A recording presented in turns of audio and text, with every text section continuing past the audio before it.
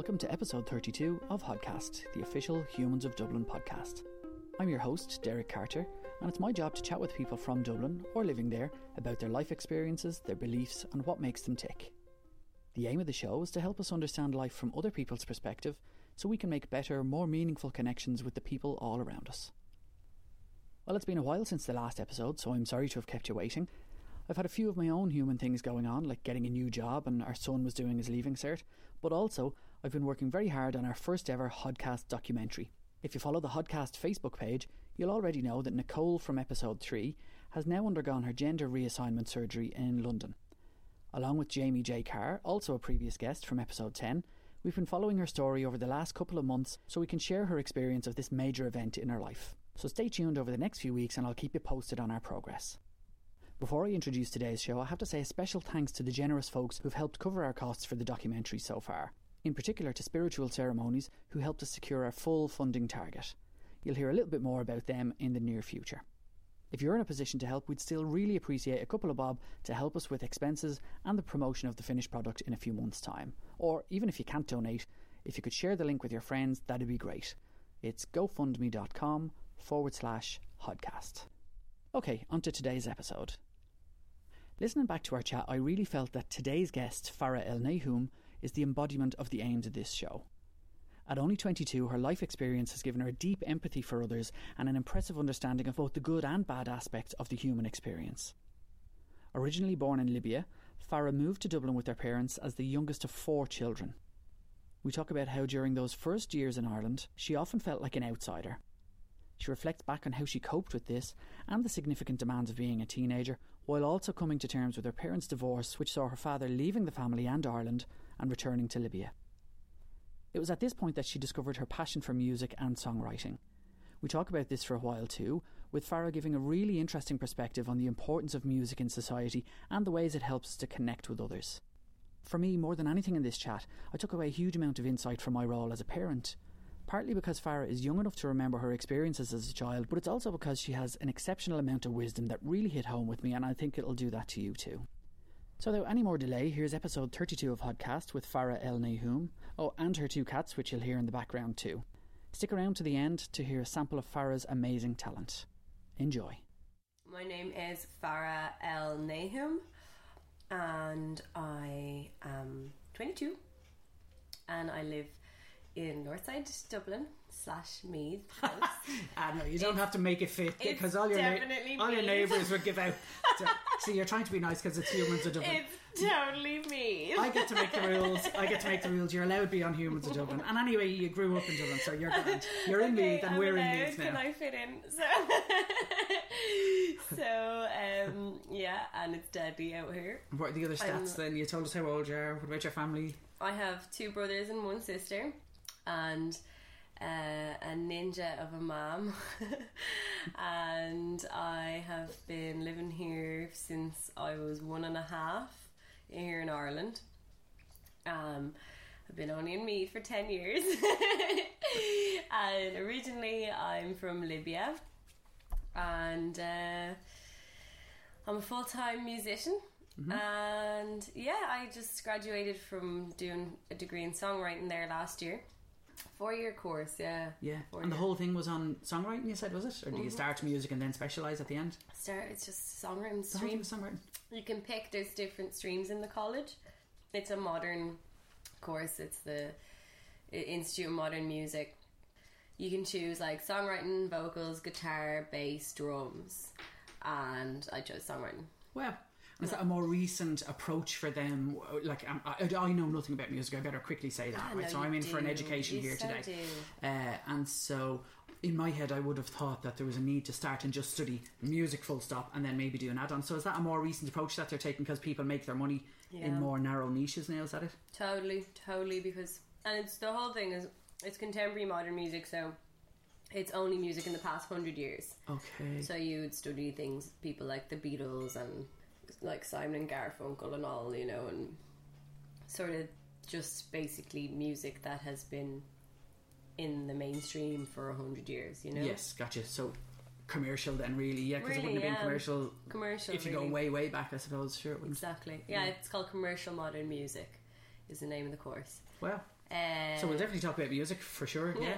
And so you were saying about in the family then, 2 brothers, 1 sister. So are you the youngest then, or where? I'm the baby, yeah. Are you? And so we're all between. I'm 22. Oldest is 30.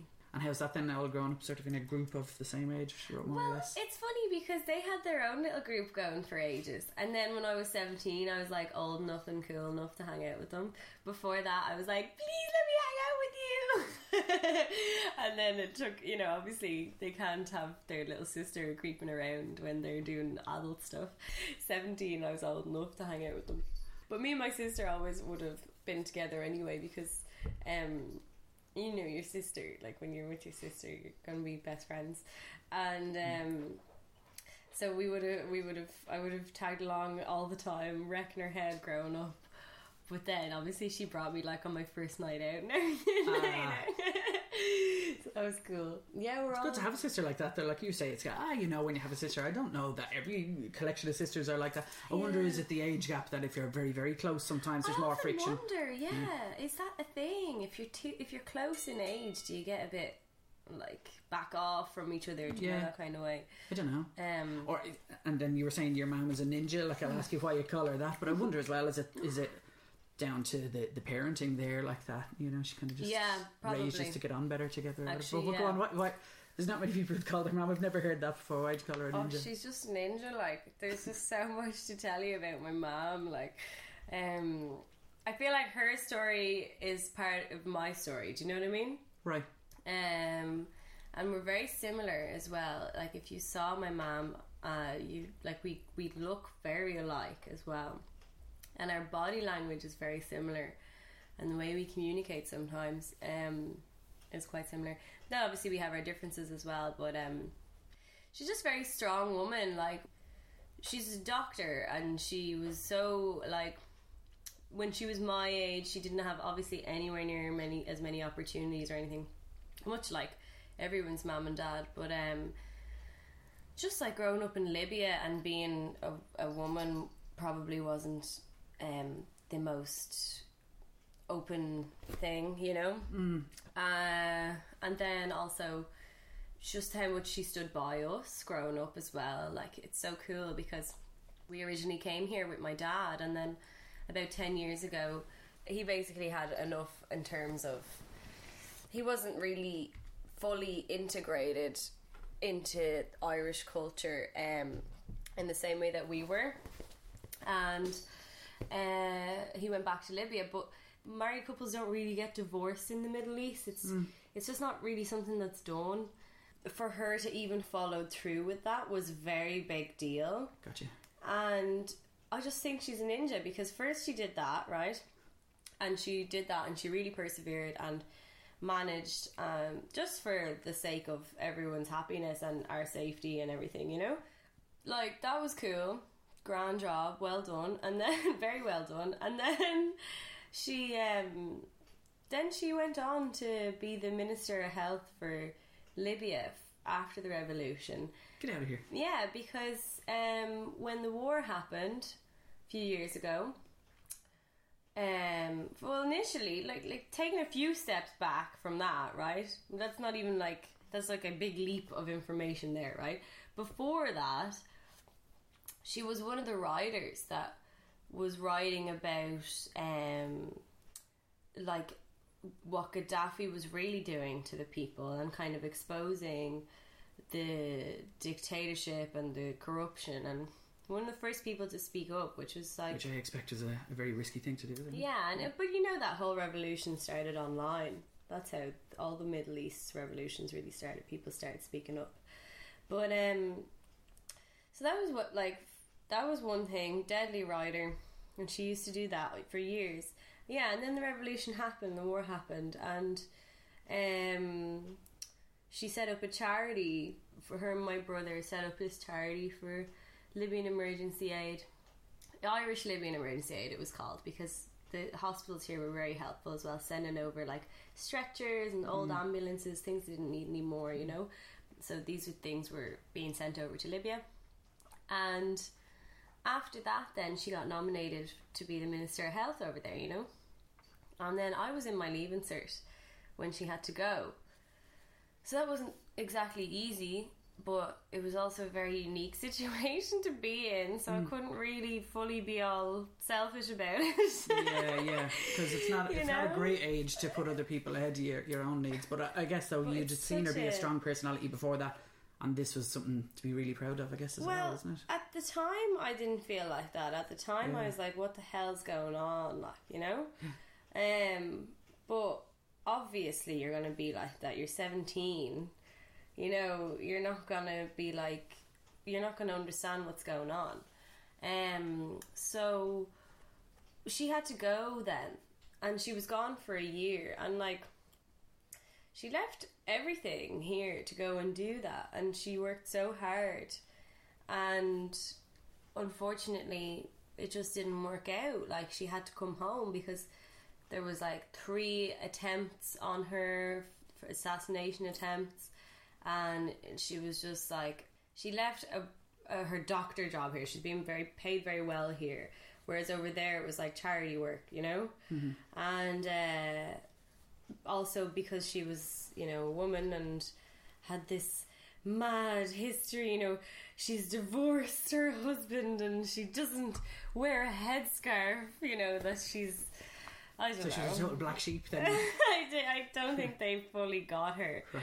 Not everyone anyway. But now that she's gone, I think people really want her back.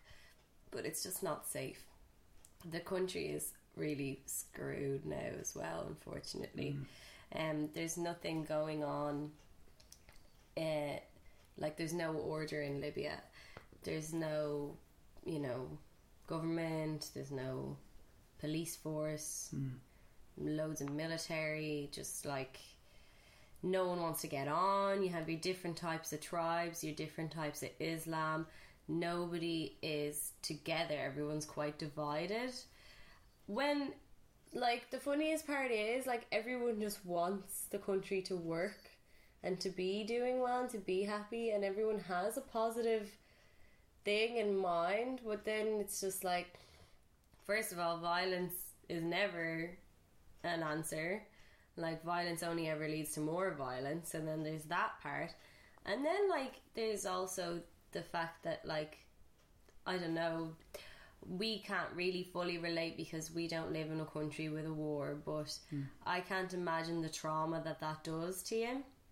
So I imagine the mental health of all those people living in those circumstances. It also makes it very hard for them, I reckon, to articulate how it feels, which probably stops everyone from getting on even more, you know? Yeah. And it's very entrenched kind of ways of looking at the world and behaviours and how they think about each other. Yeah. Holy God, well, if all of that doesn't qualify your blessed mother then to be called a ninja, then I wasn't expecting quite so much evidence behind that label. Yes. And I'm loving that. I presume, is that her beside you, or is that one of your sisters? Mom. Yeah, it is your mum. So my sisters, my God, she would love that. But I like that your degree is in pride of place beside the photo of her holding, I presume, her doctorate or whatever. So, so you are a bit connected then in that kind of way, your kindred spirits, really, like education's important, driven type women. Yeah, definitely, yeah. And then, like, the kind of thing of just doing what you need to do and ignoring what the other people say, sort of thing, you know? Which I presume is important as a musician then yourself. Yeah, because obviously, as much as you don't want to care what other people think, a big part of you really cares what other people think. No one wants to admit that, but it's true. And would you put that as 50-50? No. Or is it skewed a bit more one way or the other? If you, like, the more you start to just follow your own thread or, like, really doing what you feel is right, the more you can't do anything but that. You know?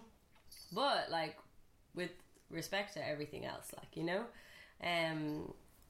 but yeah, I don't know. So kind of finding your style or your way of doing it gives you sort of more strength to stay strong with that really, approach. Is that what you're saying? Yeah, but if you really as well just like the things that make you different and stuff, because like I understand it can be really weird when you feel different. Like, I really get that. But the funniest thing is, everyone is different. You can't just be like, oh, that person's unique, that person's unique.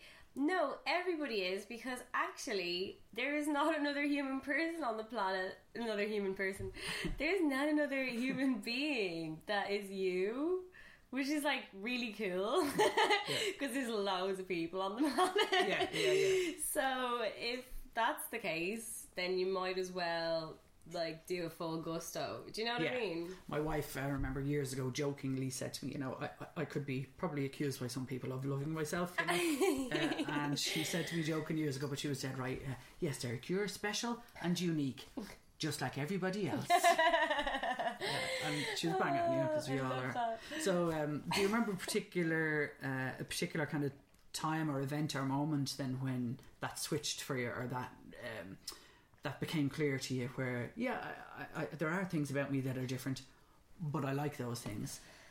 I think since I was a kid, I always felt sort of, how would you say, not like an outsider, because I think everybody feels like that as well, because there were times where I did, like, I always had loads of friends, that's another thing, and apparently I was really popular in school, but I didn't feel like it, you know. Looking back on it, I really didn't really enjoy secondary school. The only times in school that I enjoyed were 5th and 6th class of primary school, and that was here in that school around the corner that we drove past. That was like the happiest time in school ever. And what was it about that then? I think it was just like, I mean, I was 10 and 11. They're pretty good ages to be, aren't they? You're not quite old enough to care about like the big questions of the world, like, but you're old enough to be given a bit of independence. And actually, it was my only 2 years in school ever where I was in mixed school. Okay, so you went to girls' school after all my other years in school, because when I was in school in Lucan before that was girls' school, and then in secondary school it was girls' school as well, and then those 2 years was like mixed school. Also, our uniform was basically a tracksuit, so I was just like cruising in real comfy all the time, didn't have to wear a stupid pinafore or anything like that. I don't get that, by the way. Like, we were not allowed to wear trousers, really not allowed to wear trousers in any of the girls' schools I was in. Like, what is that about? But anyway, I can't imagine the trousers would have come close to the tracksuit experience anyway, but it might have been a bit better. Yeah, and I love being comfy. Like, and tell me this then, so you didn't want to use the word outsider then? What, like, why did that word not fit for you? Because I, as much as like feeling like an introvert sometimes, I am such an extrovert. Like, I'm always with people and with friends, but I guess the word outsider isn't really the wrong word at all. I did always feel a bit like an outsider, and I think it's for a number of reasons, probably to do with the fact that I grew up with a Muslim background, which was cool, but sometimes I wouldn't be part of certain things that would happen in school. Like, I wouldn't go to any masses or religion exams. I'd sit in religion class because it was interesting. But then like different beliefs, and sort of always feeling like I had something different to say. You know, people would be talking about stuff and I always felt like I had another perspective. And that made me feel like an outsider sometimes, because I mightn't have been on the same page as everyone around me. Also, I had seen so many different things, like, that might have been, like, let's say, when I say that, I mean, you know, like, we used to go to Libya every year, and we'd go for, like, your monthly holiday, and, like, as in you'd go for a month, and everybody else went to Court Town. Yeah, that was cool. And then everything that happened when we went through all that stuff, with my dad going back and stuff, it was just all a very weird time when everyone else in school seemed to just, all they had to worry about was go to school and do your homework and come home. But that's not fair to say, because I don't know what was going on a home for people at school as well, you know what I mean? Yeah, I guess. So that's not really the reason why I felt like an outsider in terms of things going on at home. I think it was more so what was going on in my head. So just feeling like I had another perspective all the time, especially as well because I really love, you know, everyone loves people watching and stuff, you know, right? Yeah. So I always felt kind of like I'm always observing, and I'd be very aware of certain behaviours and stuff as well. So I didn't take well to bullying or anything like that. And there's obviously a lot of bullies in school. And I wouldn't be into that really. So if there was kind of a lot of bitching going on or anything, it made me very uncomfortable. Whereas it might have made me cooler to just join in. And then also cliquey behaviour. Since I was as young as I can remember, I don't know what it is, and it's probably the reason why I have a lot of different friends from different types of groups, and it's because I never was good at abiding to a clique, like, or sorry, that sounded like a musical pun, you know, like you can go around with a metronome in your pocket, like, there's a musical joke. Does that count? But I didn't like the whole idea of a clique. I remember even when I was in Lucan in primary school, every day at lunch, and it was just like fun for the girls. I think it was drama for them, but every day there would be fights over who's your best friend, and I used to get really stressed out by it. And on their behalf, like because I would be caught up in it as well. I'd be like, no, like today Laura's my best friend and Farah's like Amy's best friend, and you know, this silly carry on. I know it's only kid stuff, but it used to stress me out, like, because you should just be able to go to school and just have a nice fun day, and that's it, you know, because you're a kid. And then especially because sometimes when you come home, it's not like you come home and it's the most chilled out environment, you know. It was a little bit tense sometimes for me coming home, because I wanted school to feel like a break away from it, but sometimes it wasn't, like, especially because then when I went on to secondary school, it was quite a strict school. I had stuff going on at home. The tension in my house was interesting, to say the least, because of the culture clash, basically. Gotcha. And so even aside from your dad kind of deciding to go back to Libya, while he was trying his best here, it was kind of stressful. Yeah, it was just a clash, exactly. Yeah.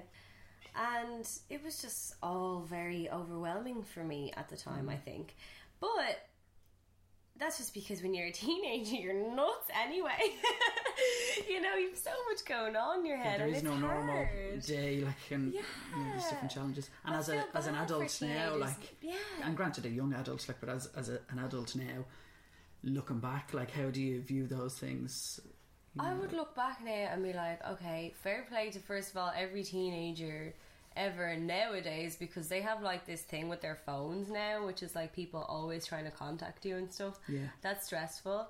But for terms of me, like, looking back then, it makes sense to me now why I might have felt like an outsider, or why I was a little, you know, why I felt a little bit weird or anything. I always felt like I was a bit of a weirdo as well. Like, I always thought people thought I was a bit of a weirdo, you know, but at the same time they didn't, because I was everyone's mate and I was like this loud class clown, you know. I was always the entertainer.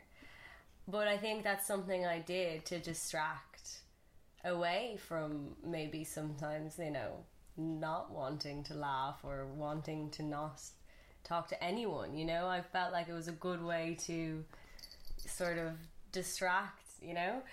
But at the same time, I'm always cracking jokes, like, do you know what I mean? Like, I'm always, like, it's in my character to be like that. But I'm reading a book at the moment, John Cleese, the actor, you know, from Fawlty Towers and Monty Python sketches and all of that, and he was describing how he's very much an introvert, and that people are often confused as to why introverted people go into acting or singing or music or things like that, because it's very much on show and in front of people. And he was saying, actually, for him as an introvert, it was a lot easier to play the part of somebody in front of everybody else.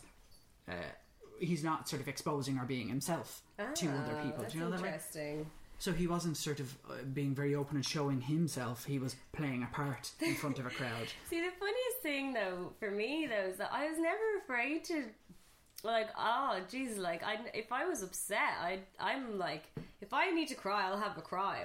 Like, so many people know that. My friends will just laugh about it, like, oh, here comes Farah's waterworks. Like, do you know what I mean? Like, that's grand, and that's kind of. I actually really think, to be honest, I really think it's important to show your vulnerability.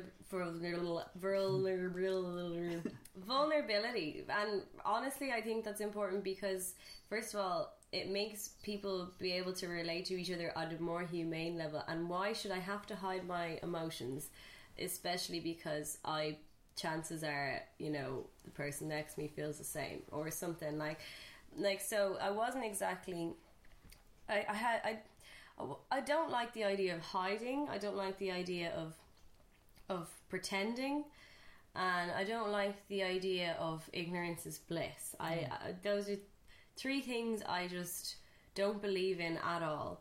So if I'm upset and it's really distracting me from the conversation, I'm just gonna be like, listen, I'm actually having a really bad day. I've got all this stuff going on, and I just kind of don't want to be here right now. And like, that's cool, you know what I mean? I think people appreciate that. And but that takes a confidence as well, doesn't it? Yeah, I don't know, but I've always had a bit of confidence, and I think that's to do with my mum, and I think it's also because I was never told to be another way by her. And I think it's very important what your mum says to you as a daughter as well. Like, for example... and I know this is very small, but I think it's actually very important for women to know. But she always used to say to me, I was never allowed to wear makeup growing up, okay? And that was for, you know, a couple of reasons, culture reasons, and also because she just really wanted to stress the fact to me that, you know, everyone is at their most beautiful when they're completely natural, you know? And she's like, you are completely beautiful without having to do anything to it, so don't alter how you look. And I just, like, it used to drive me mental because I'm like, oh mom, like, I just want to try the new, like, Dream Matte Mousse foundation. Everyone has it. It's so embarrassing that I don't, you know. You're such an old fogey. God, it's so just because that's what your mom made you do. You know, but then I grew up and I realised she's like, that's really sound, and everyone should know that and feel like that, especially because you're told to look a certain way a lot. I think for girls, they are definitely told, and the pressure of other girls around you having all these skillage, like in makeup and stuff. You know, but it's kind of a message of okayness, I think, isn't it? Exactly. You're okay as you are. Yeah, and that's or it's really okay good. to be different, or it's okay to be you. Exactly, yeah, and that's really, really good to have, to be told, especially because when you're a teenager, you're going through all your awkward phase, and you feel so like, oh, kind of, you really just want to fit in, but at the same time, you have this individuality about you that's roaring to get out, this angst, and luckily for me, I went in the direction of having the confidence to embrace that individuality. Like, I went through the weirdest phase in secondary school. Like, I full on believed I was like a hard mod skinhead girl in the 80s. That was not the 80s, sorry. No, I read up on it so much that the reason why I feel the need to say not the 80s is because the 80s... They weren't the real ones. Yeah, exactly. They were full mod. It was the 60s, okay, and that was when it was all about like Vespas. black and white union and Vespas and Lambrettas and all the people coming together because of music, right?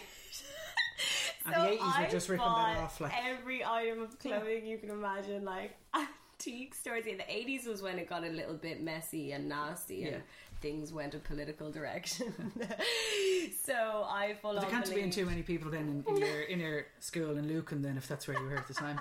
So that's when I was in school in Balbriggan, right? With the Who badge on your backpack, no, for probably. real, Yeah. I did, yeah. Okay. The Who, I had a parka that I made a huge patch for the back of it, and everyone thought I was absolutely gas. But I had so that was your version. I know it's an emo or exactly, or totally. a rocker or a goth or whatever. Yeah, exactly. But I like what you're saying about this kind of drive to just be yourself and like let that. Yeah. You described it as like a roaring need to kind of be yourself and be individual.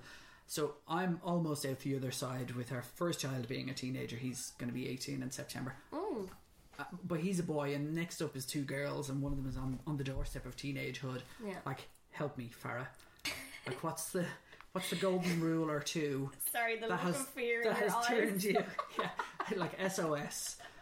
And this is preempting it. I'm not in having difficulty yet. Okay. But like, I've got the benefit of asking you, who has turned out as a confident, strong young woman. Thank you. Like, how did you end up there? And what can I definitely do or not do to help get there? I love the message of your mum repeatedly telling you are okay as you are. Yeah. Because I think sometimes teenagers learn a way of pushing you, but actually they're hiding the message of saying, please accept me. Yes, exactly. So it's basically because they're under so much pressure around all their other peers, and now we are dealing with this whole thing of social media. Like, I think the teenagers nowadays need seriously to be admired for how they're handling that, or not even handling it, they need help with how to handle it. They actually need help with how to handle it, but they need to be admired for how they are just getting on with it and how it's a part of everything, because it does make your brain go a bit mental, and there is definitely ways to not let that happen, actually.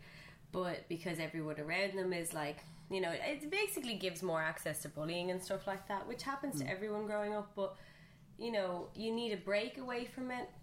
So anyway, advice for teenage girls or teenagers in general? Yeah, bit of advice for me as the parent of a couple, and maybe then for Amy and Nia then as they listen to it, and anybody else who might listen to it. Definitely stress to them that they are beautiful as they are, and like very much so, even to your son. Now he's gonna be like, Dad, shut up, I'm scared. But like, tell him that honestly, his emotions as well are just as important as the next person's, because I think for men, they have been sort of told they're not allowed to be emotional for their lives, and then girls have always been made take a back seat for their lives. So there needs to be a point where they just meet and there's like a common ground and an understanding. And I think that's when equality can be achieved, when there's actually a common ground and an understanding between both. So then if you're trying to raise teenagers and you want them to come out confident and happy, they need life experience, and they need to know that they can rely on you if they really need you when they get really, really tangled up in all the madness and the upset and the freaky deakiness that comes with being a teenager, Because there's obviously so many things they're not going to tell you. But then, no, I don't believe that. But then, if someone says something to them that's really shitty, that someone says to them in school, they should be able to come to you and say, this person said this and I don't know why, but it's making me feel really, really upset.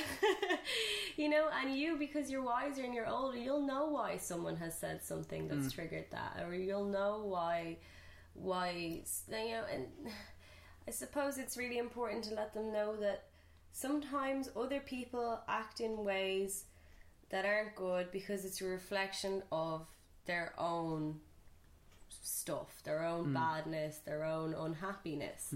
And like for me, I think learning that, and I found it so like revelation, like when I heard it, like, oh my God, that like other people's energy doesn't actually have to affect your own, which is like actually very important. Yeah.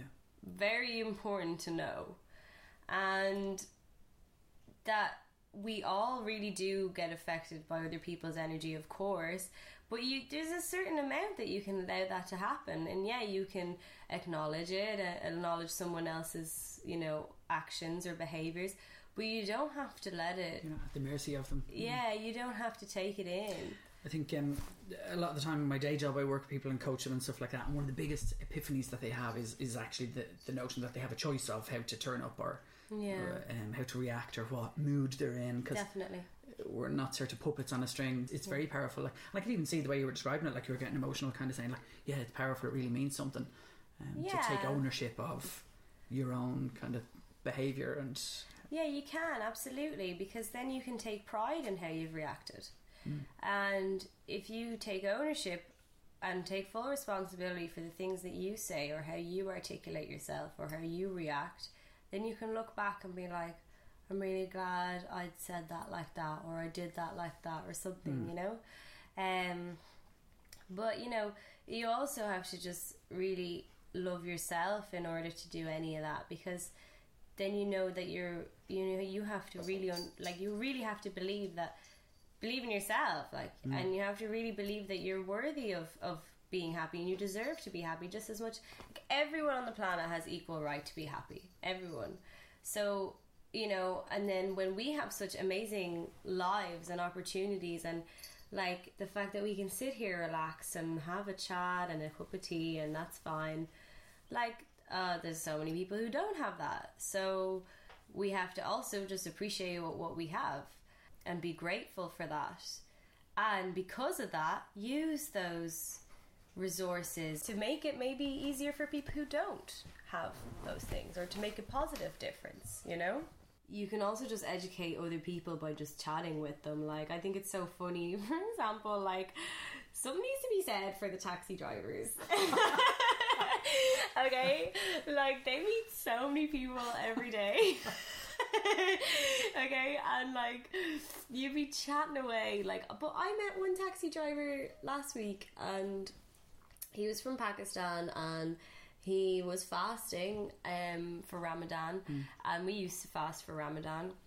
And I just said to him, oh, you're fasting? Because I said to him, are you working all night? He was like, I'll probably take a break at 10. I was like, are you breaking your fast, kind of thing? He was like, yeah, I am. And was he shocked that you understood that? Like, he wouldn't be used to that level of insight, I suppose, in Ireland, would he? Yeah. But that's another thing, do you know what I mean? That's an insight, but that's an understanding of another person. So you might as well really educate yourself on other people's lives and really try your best. I think the main thing I struggled with growing up, remember I said I felt like an outsider where I had a different perspective, was because I felt like no one could see things from my perspective. Now, nobody really can fully do that, of course, but I think it's important for people to try and do that for one another. They can overlap with your experience to an extent, like, can't they? Yeah, so he was delighted that I knew this and everything. But eventually, anyway, he really just starts opening up and talking about everything. Then I was like, why'd you come here? And he's like, basically, the whole thing of being in Pakistan for him was too hard because he couldn't do whatever he wanted. He couldn't just live a life that is like culture clash free, basically. He had to leave and go somewhere else because he didn't want to do what everybody else was doing. I'm sure his family had plans of him getting married and doing the things that he should do or whatever. But the reality of it is, it's the 21st century now, and everyone wants to just find their own place. It was easier for him to do that here then. Yeah, and I just thought it was really interesting to talk about that, because he felt like he sort of said at the end, he said something like most people just get in the taxi and they don't know what to say to me, and I know it's because I'm from somewhere else and they don't understand what's going on in my life. We've both had different lives, so it's just small talk and I don't ever feel understood. And I was just like, oh my god, like I was like, dude, like I got that. But then I was like, so many people feel like that, you know? So many people feel like that. And that maybe his differences were maybe more obvious or more pronounced in some ways, but it doesn't stop other people feeling that. Yeah. If people just knew more and kind of opened their minds a bit, I think there would probably be more of a togetherness everywhere, you know. And I do really, I say this all the time, I really do think that culture clash is one of, basically, I really honestly believe it's the reason for like every problem in the world, from wars to inside your own home, like even talking about like for Ireland, except for example, you know, let's say the whole thing of Catholic versus Protestant, and you know, let's say even culture, and like now we're not even talking about country culture, now let's say drinking culture is like, you know, that could be a huge reason for something that could happen between your friends or something, or falling out. Do you know what I mean? Well, when you have any group like who has a set of beliefs of how things should be done, or the way they like things to be done, and then somebody else has the opposite or different. Exactly. I think what I'm getting from you anyways is huge levels of empathy, that you're able to empathise with something from the other person's perspective, and then that's what brings the connection. Tell us then, do you think that music, like if we talk about music for a while, from your side of things, do you feel it's kind of chicken and egg? I was going to say, do you feel like having that empathy makes you a better musician, or is it that you being a musician for a long time helps you be more empathetic? Does it kind of give you some ability to tune into other people and their emotions more than other people? That's the most convoluted way of asking that. No, actually, you said that really well, and I think both are very applicable, because I definitely think that like the empathy helps with the lyric writing, because I'm constantly sort of inspired by the people around me, my family being the main inspiration throughout my whole life, and my whole life so far. I'm only 22. 1/5 of us. I'm going on like 20%. I'm 90. And so that definitely helps with lyric writing, right? And really learning to articulate. But like, I can't take full credit for learning to articulate here. I went to an amazing life coach for about 8 months, psychotherapist, life coach.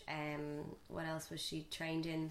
She was trained in this type of psychotherapy called logosynthesis, which is all about change through the power of words, and how words hold great, like basically that the power of words is incalculable, like they really affect us and they have huge energy in them, right?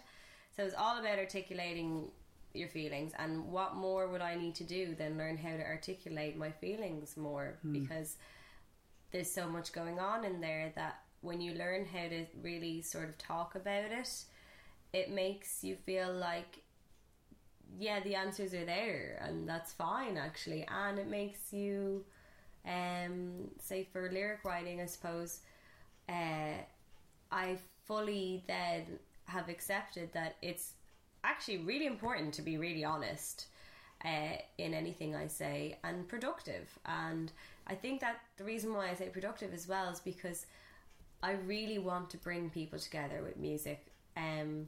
So when I write lyrics, I don't want them to be one-sided or ambiguous or about nothing. I need them to be about something that's going to try and make a difference and actually really make people relate to each other, no matter where they're from, or no matter what your home background is, if your family life is easy or not.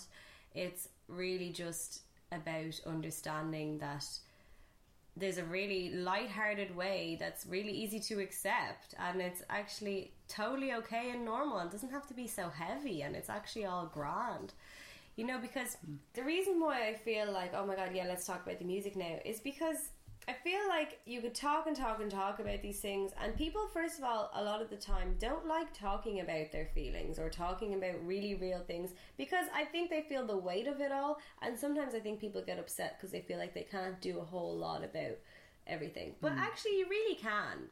And even just raising your, like, educating yourself or being more aware is already part of making things better. That's going to send ripples out. Yeah. That will have an impact. Yeah. Totally. And then the reason why I'm like, okay, so instead of talking about everything, let's, you know, if it's done through music, that's like such a healthy, cool, normal, chilled out, easy way to absorb that information. I think it's accessible for a wider audience of people, that it doesn't feel like it's a big academic debate or whatever, but I can listen to a good song. Exactly. Like even something simple, like if you go back years ago, the Black Eyed Peas released Where Is the Love? Like that was just a pop song and everything. It was a great but actually it's a good message, you know, wasn't it? It really was. And people listen to it and they sing the words back, and the words they're singing are really important. So I wonder, even subliminally then, is it a vehicle for getting that message in, like going back to your logo synthesis thing? I wish I could remember what podcast I heard this on and I could give them credit, but I heard recently they were talking about, you know, writing things down, like that, even being able to write language, no matter what language you're writing in, but writing language on a page is so powerful. Like it's symbols that we as humans extract meaning from, and they said, well, think about it, you're spelling the stuff on the page, you're casting a spell, so it really is like magic. So when you were talking about the logo synthesis stuff, it made me think of that the words kind of have magic. So they do. Is that the aspect of your music that you enjoyed most, the lyrics, or is it the music? I really do love writing lyrics, but then when you're playing, like for me, I play the piano, so when I'm playing the piano, I feel like I'm painting.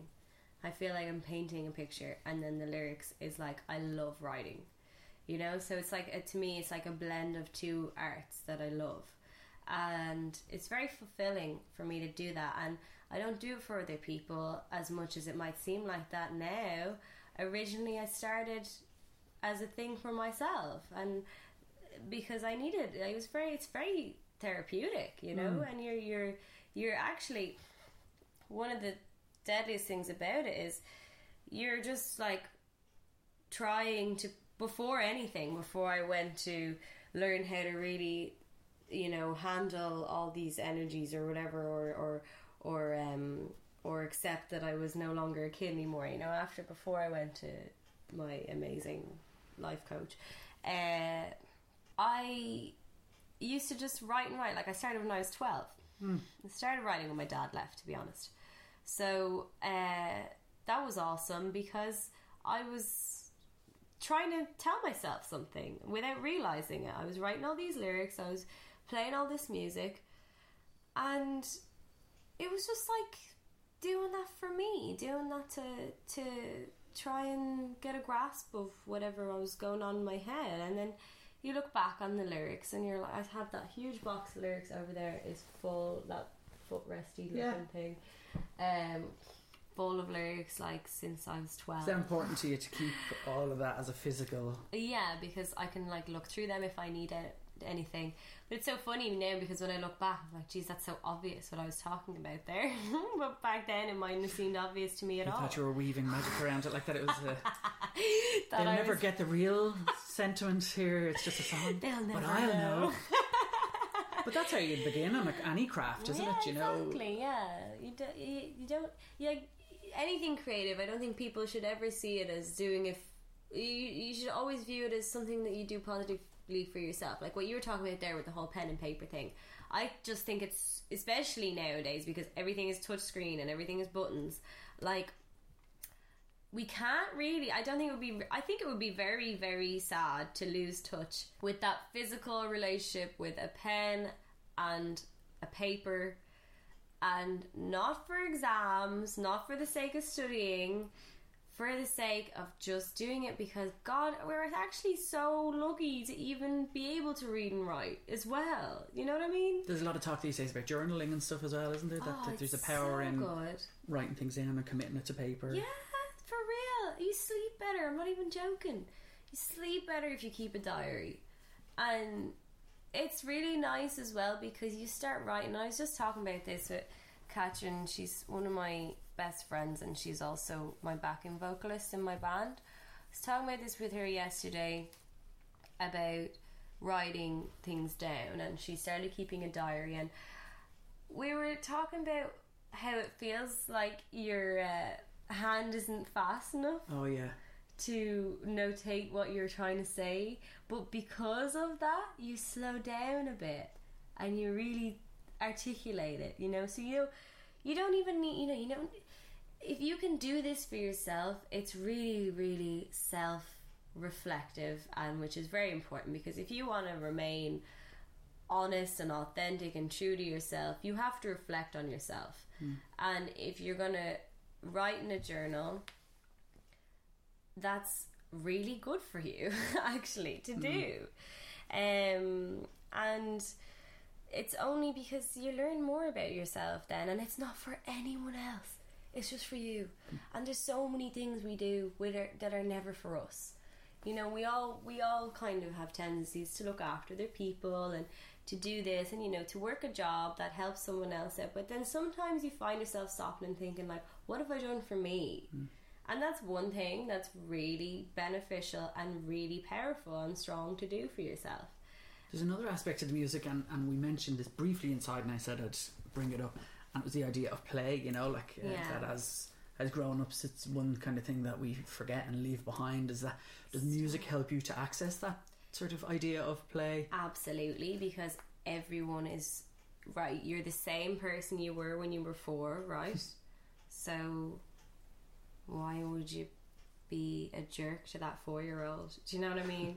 Like, let them play. And do you find then, is it like a muscle, you know, are you able to just like play, and I don't mean like play an instrument as in switch into playing mode, being playful at the drop of a hat, or do you find you have to kind of ease into it, and does music help you to get there quicker? And I'm just interested in your take on playfulness, because I definitely do think as adults, no, and I'm not into that, or I wouldn't enjoy that. It's kind of our first place to go. I don't know why that is, because I know there's like this huge part of anyone who says anything like that that's dying to just get silly. That actually, if you kept needling them and pushing them into the corner, they'd eventually go, oh, okay, I'd love to. And then you'll see a little part of their face light up, like, you know? It's like the have you eaten? No, I'm fine. No, what'll you have? Oh, no, I'm grand. Will you eat one of these cakes? Okay, I will. Exactly. So I'd say, yeah, I suppose when it comes to playing, like, you can't think it. I think actually, yeah, if you think about it more, that makes it worse. Like, you can't think about it that much. It's like, just let yourself do it. What's the big deal, you know? Just do you break think down that wall. As adults, are we afraid of looking stupid? Is that what's in the way? Like yeah, that? Yeah, it is. But why be afraid of looking stupid? In fact, if anyone is going to think you look stupid or call you stupid, that says so much more about that person than it does about you.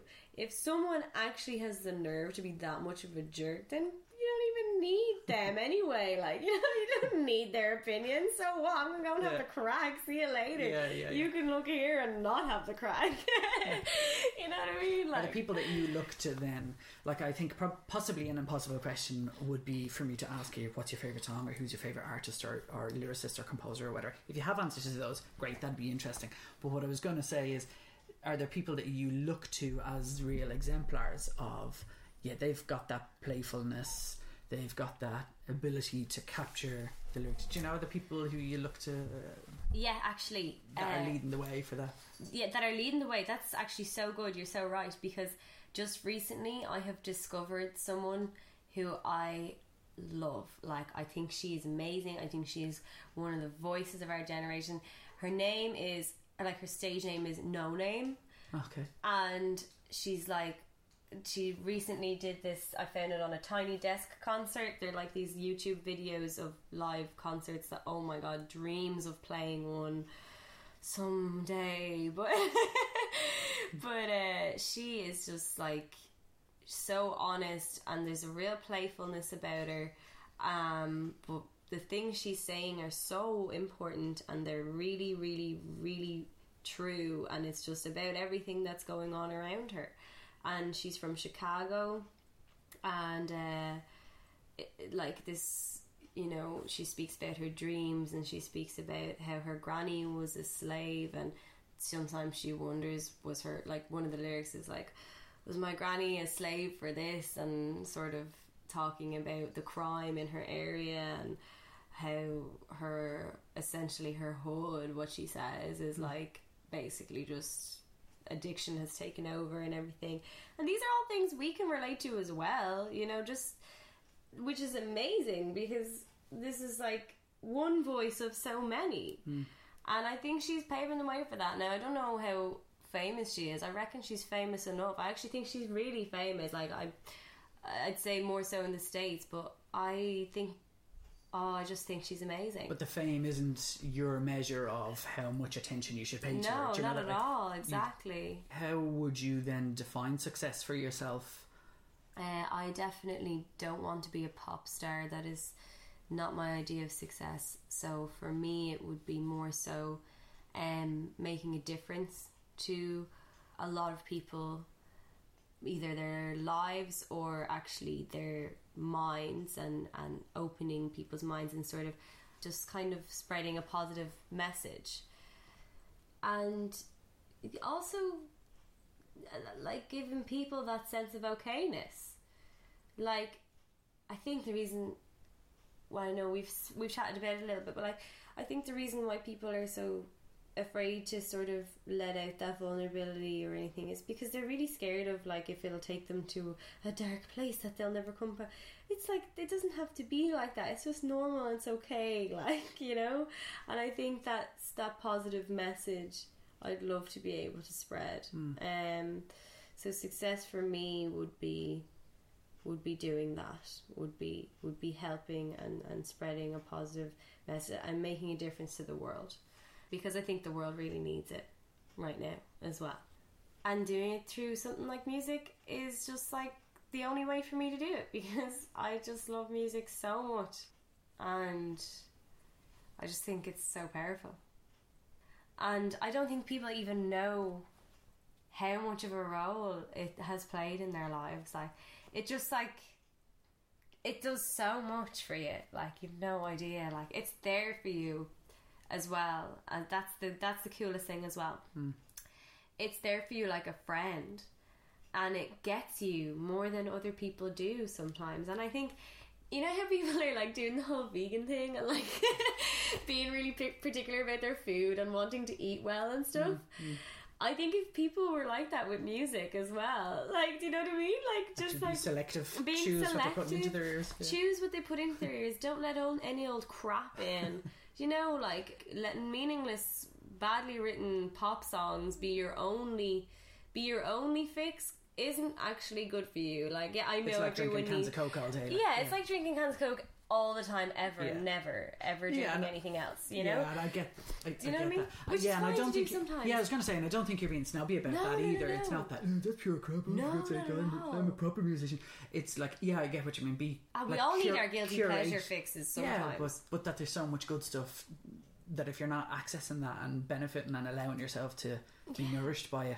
Are there songs, I got the feeling that when you were talking there, and you were doing a Farah welling up thing, like that your mates would laugh at, but I got the feeling that while you were talking about, you know, how music is always there for you and it is like a friend and stuff, are there a couple of songs that you feel, God, they really go to a sort of a very resonant place in my brain? Yeah, oh my God, loads, definitely. Well, don't give me the full list, but the first couple that come to mind. The first couple, I always do this in chronological order because when I remember. So you go back to the first one that you can remember, kind of thing. And that was Moby. Oh, this is interesting, yeah. Oh, Moby, go on. It was Natural Blues by Moby. Right. You know, the one's like, ooh, Lordy, now trouble so hard. Yes. So that was the first one that hit me. How come? Because the lyrics were amazing and it sounded so sad, and that was the first time I remember being really sad and feeling like this song was the only thing that understood. And I just thought that was so cool. I was like, oh my God, deadly, I'm alright actually. This is grand because, like, this is here, you know, this is beautiful. So you would have been young at that stage? So I was 12 and I heard Natural Blues by Moby, and I was Which is a good age for music, actually, isn't it? At 12 you're starting to seek out music. Oh yeah, and you got that angst, you know.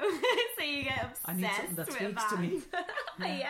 Okay, so that was my good. mom's not cool enough to talk to you, so I gotta get obsessed with this band. Listen to Moby. Yeah, exactly.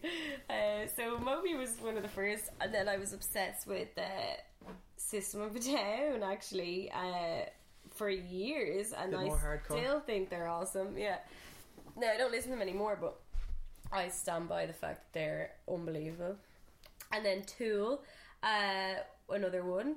I know that's heavy, but then at the same time as listening to that, I got, remember my mod phase I was telling you about? Oh my god, ska and reggae was just like, I just love ska and reggae. Like, I got so mad about it now. Not like new ska, I'm talking like talking like old ska, like Desmond Decker and the Aces, right. Like Toots and the Maytals.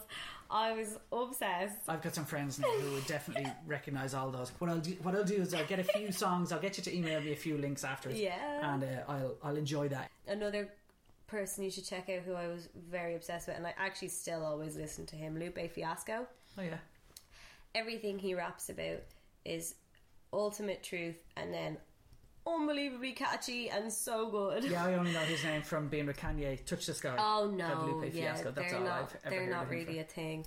His own brilliant stuff. reaction. Oh god, Derek, we were getting on so well. No, you're right though. I get that, but there's more than that. Do you know what I mean? Yeah. It's just because when it comes to radio, they don't want to put him rapping about His heavy stuff, you know. Okay. But it's not even heavy. It's just so good. Like, it's just so cool. And right, we'll make sure he's on the list then for our education list afterwards. I wrote an essay about his album for college. In college? Yeah, you had to pick an album and do like an analytical perspective on it applied to philosophical theories. Yeah. And I chose his album, The Cool, Lupe Fiasco's album, The Cool. It's a really great album. It's about like, you know, what it is to be cool, and like it's then, you know, he talks about everything underneath that, and it's got a great story behind it. So the whole album kind of stitches that together, like from song to song to song. And the title, my title was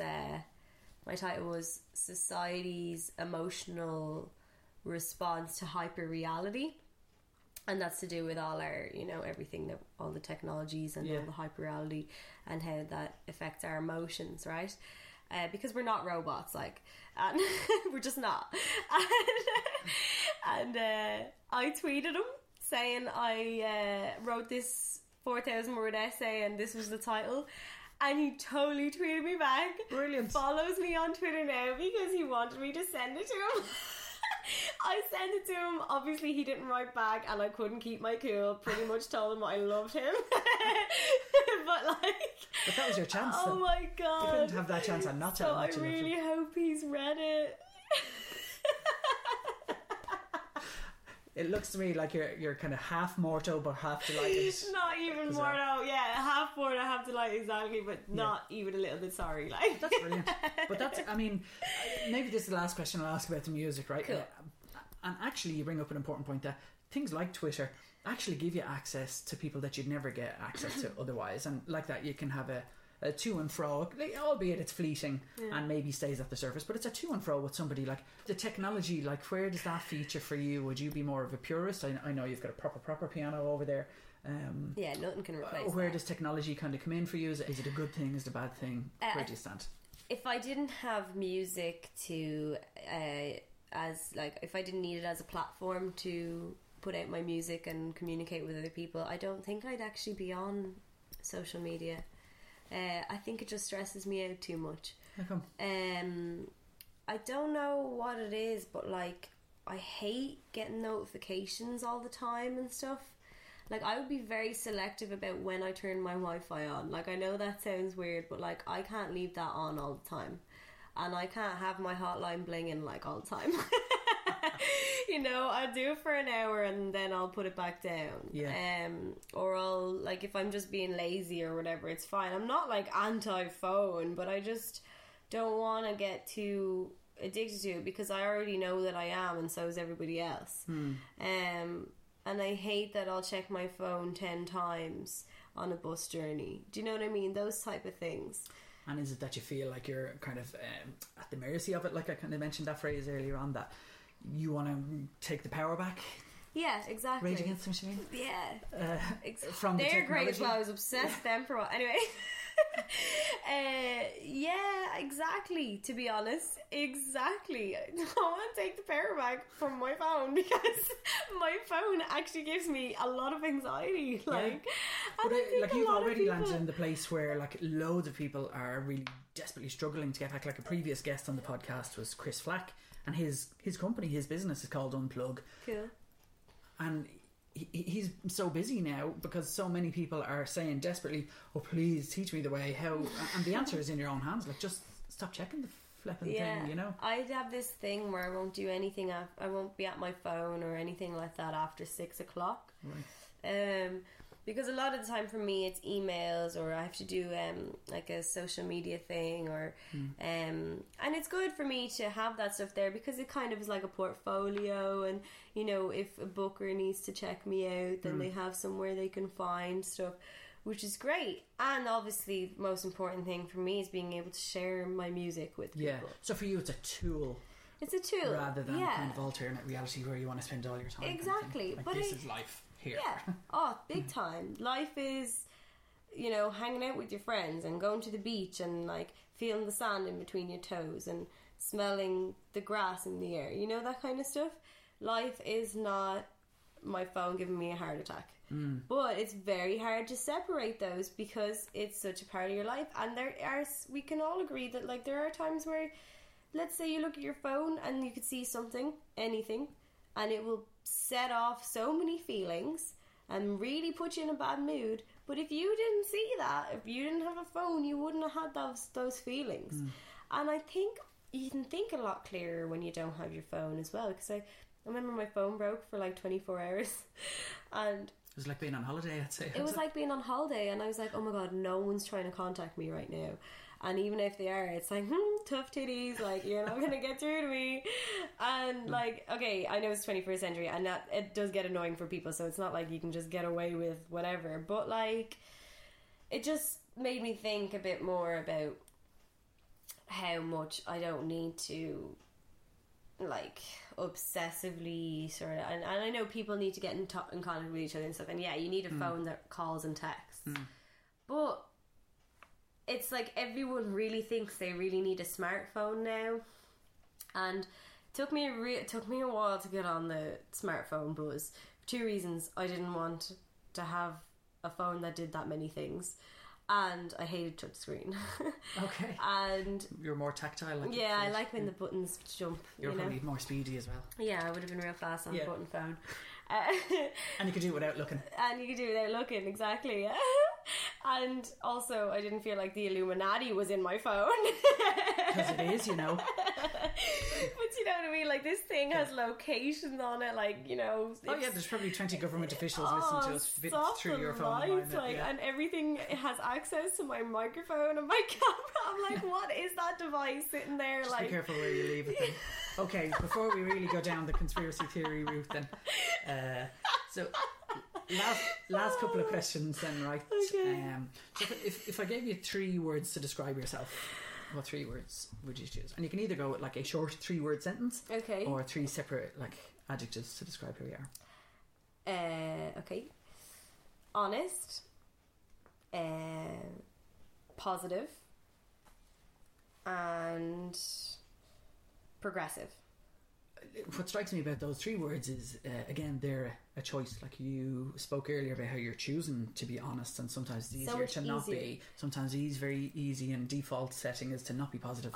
Same for progressive. Like, do you feel like those things bring a bit of a pressure on you, or are you just totally happy that they're just your natural state? As I said earlier, the more you practice these things that are true to yourself, you have no idea how to be any other way when you keep doing it, because it just feels wrong if you're not.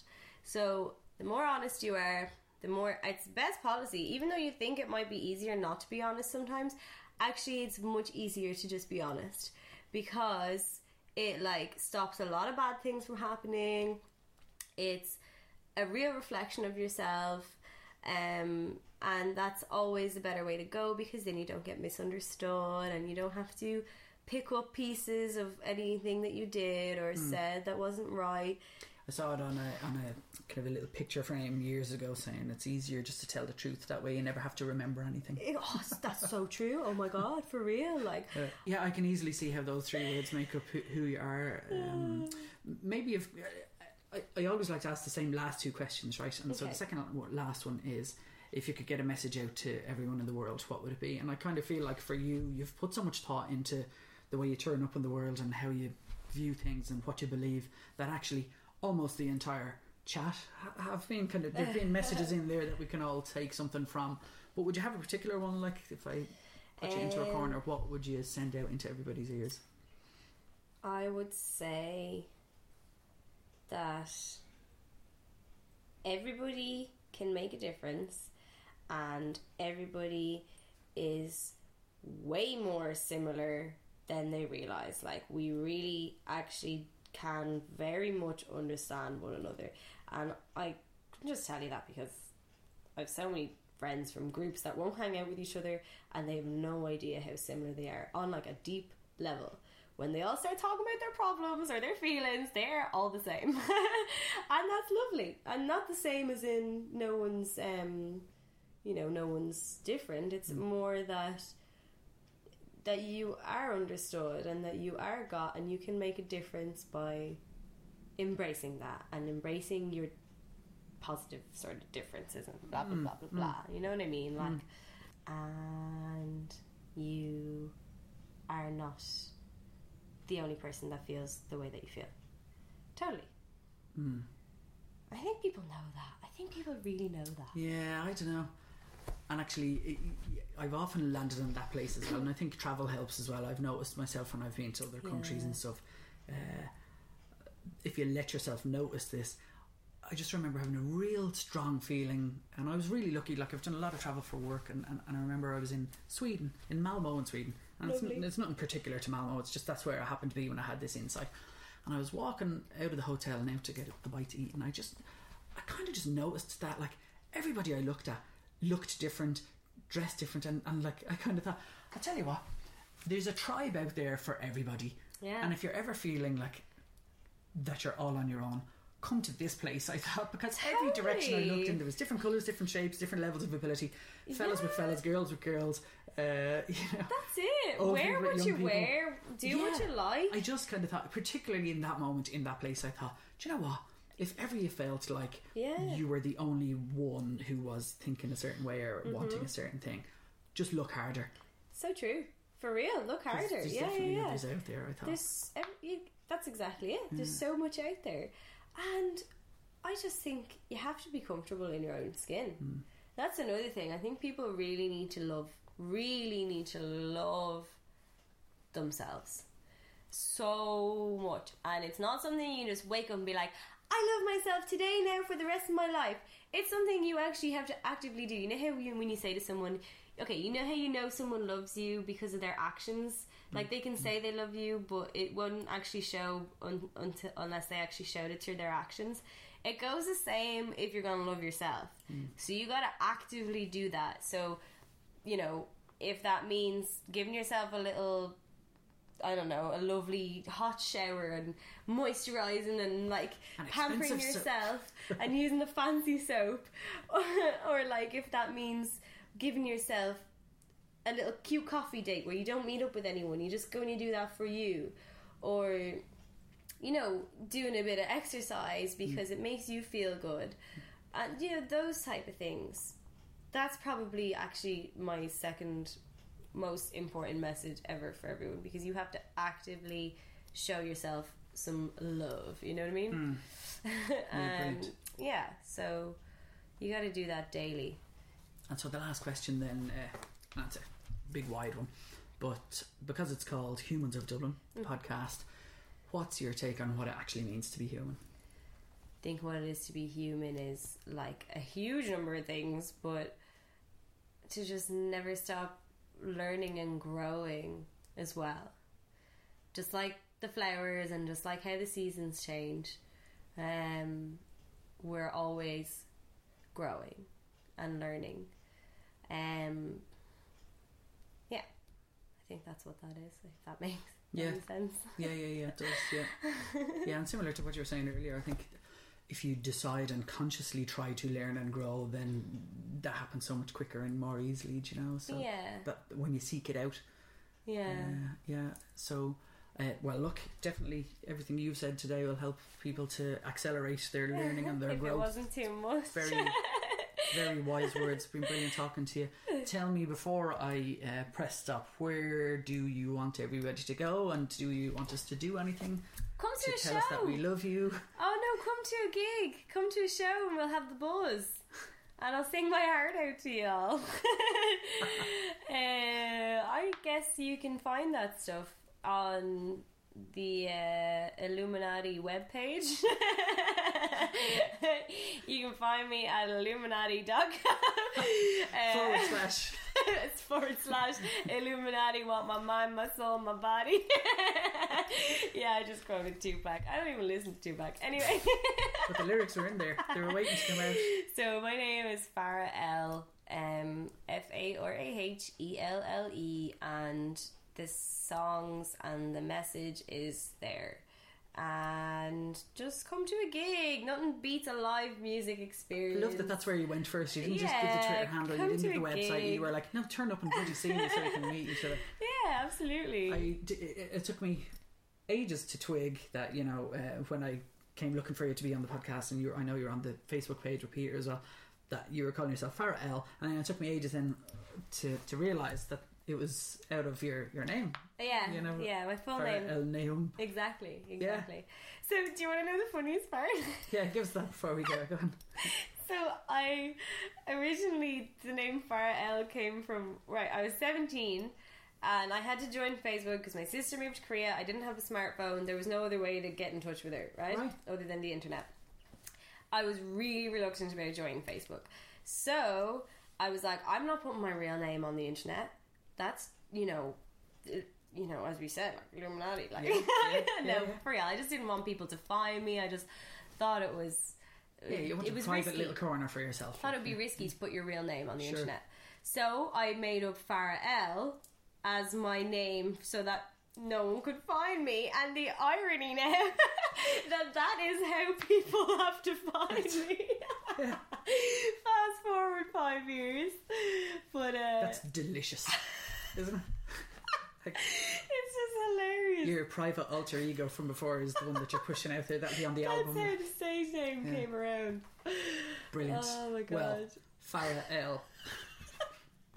Don't tell anyone. Farah L. Thanks for being with us on podcast. You've been brilliant. No problems. Thanks for coming over. Well, I told you she was wise, didn't I? What a great chat that was. Thanks a million, Farah, for joining me on Podcast. Well, seeing as I made quite a long intro to this episode, I'll keep the outro very short and sweet. Remember to find me and talk to me in all the usual places, facebook.com/hodcast or hodcast.com for all the show notes and links. If you're on Twitter, I'm at hod_cast. You can chat to me there. And one last reminder, check out gofundme.com/hodcast. And if you're a fan of the show, please do help us in any way you possibly can. Now, as promised, I'll play you out with a song from Farah called Silk. Until next time, bye for now and take care. Binti Shalabi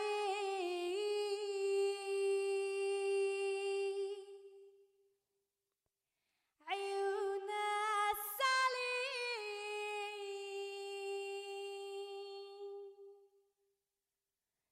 Hibbik min qalbi ya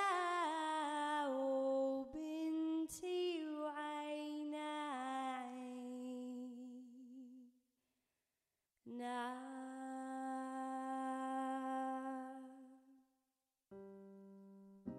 Every now and then I'll have forgotten it, but I know it's in me.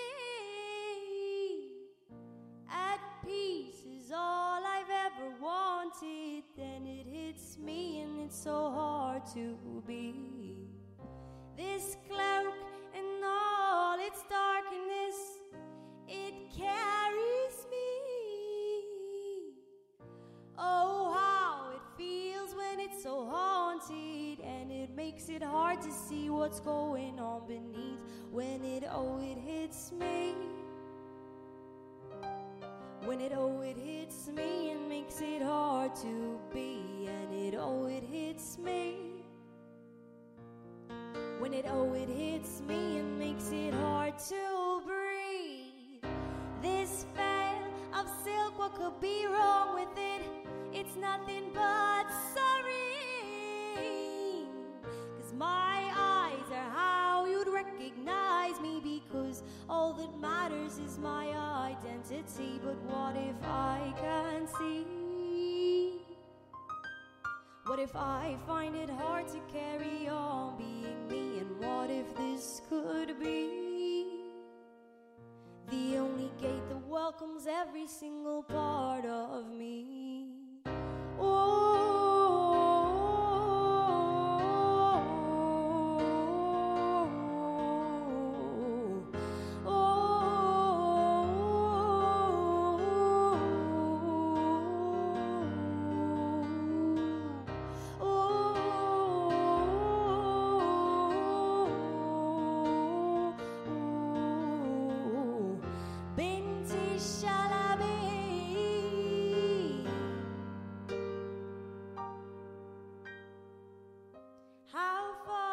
We go with all our profit, hoping that no one will see.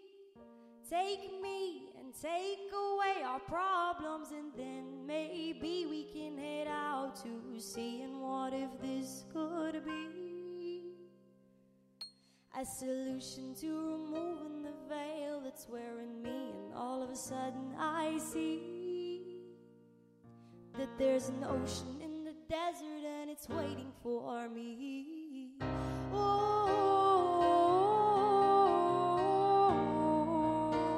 Then it hits me, and it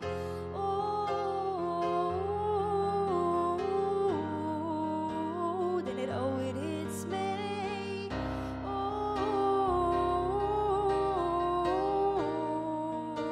Then it hits me, and it binti shalabi.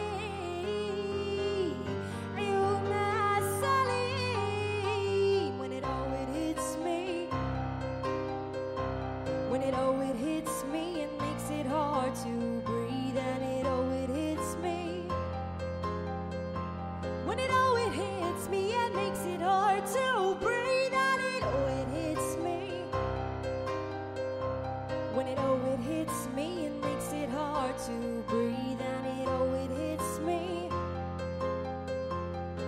When it hits me and makes it hard to breathe.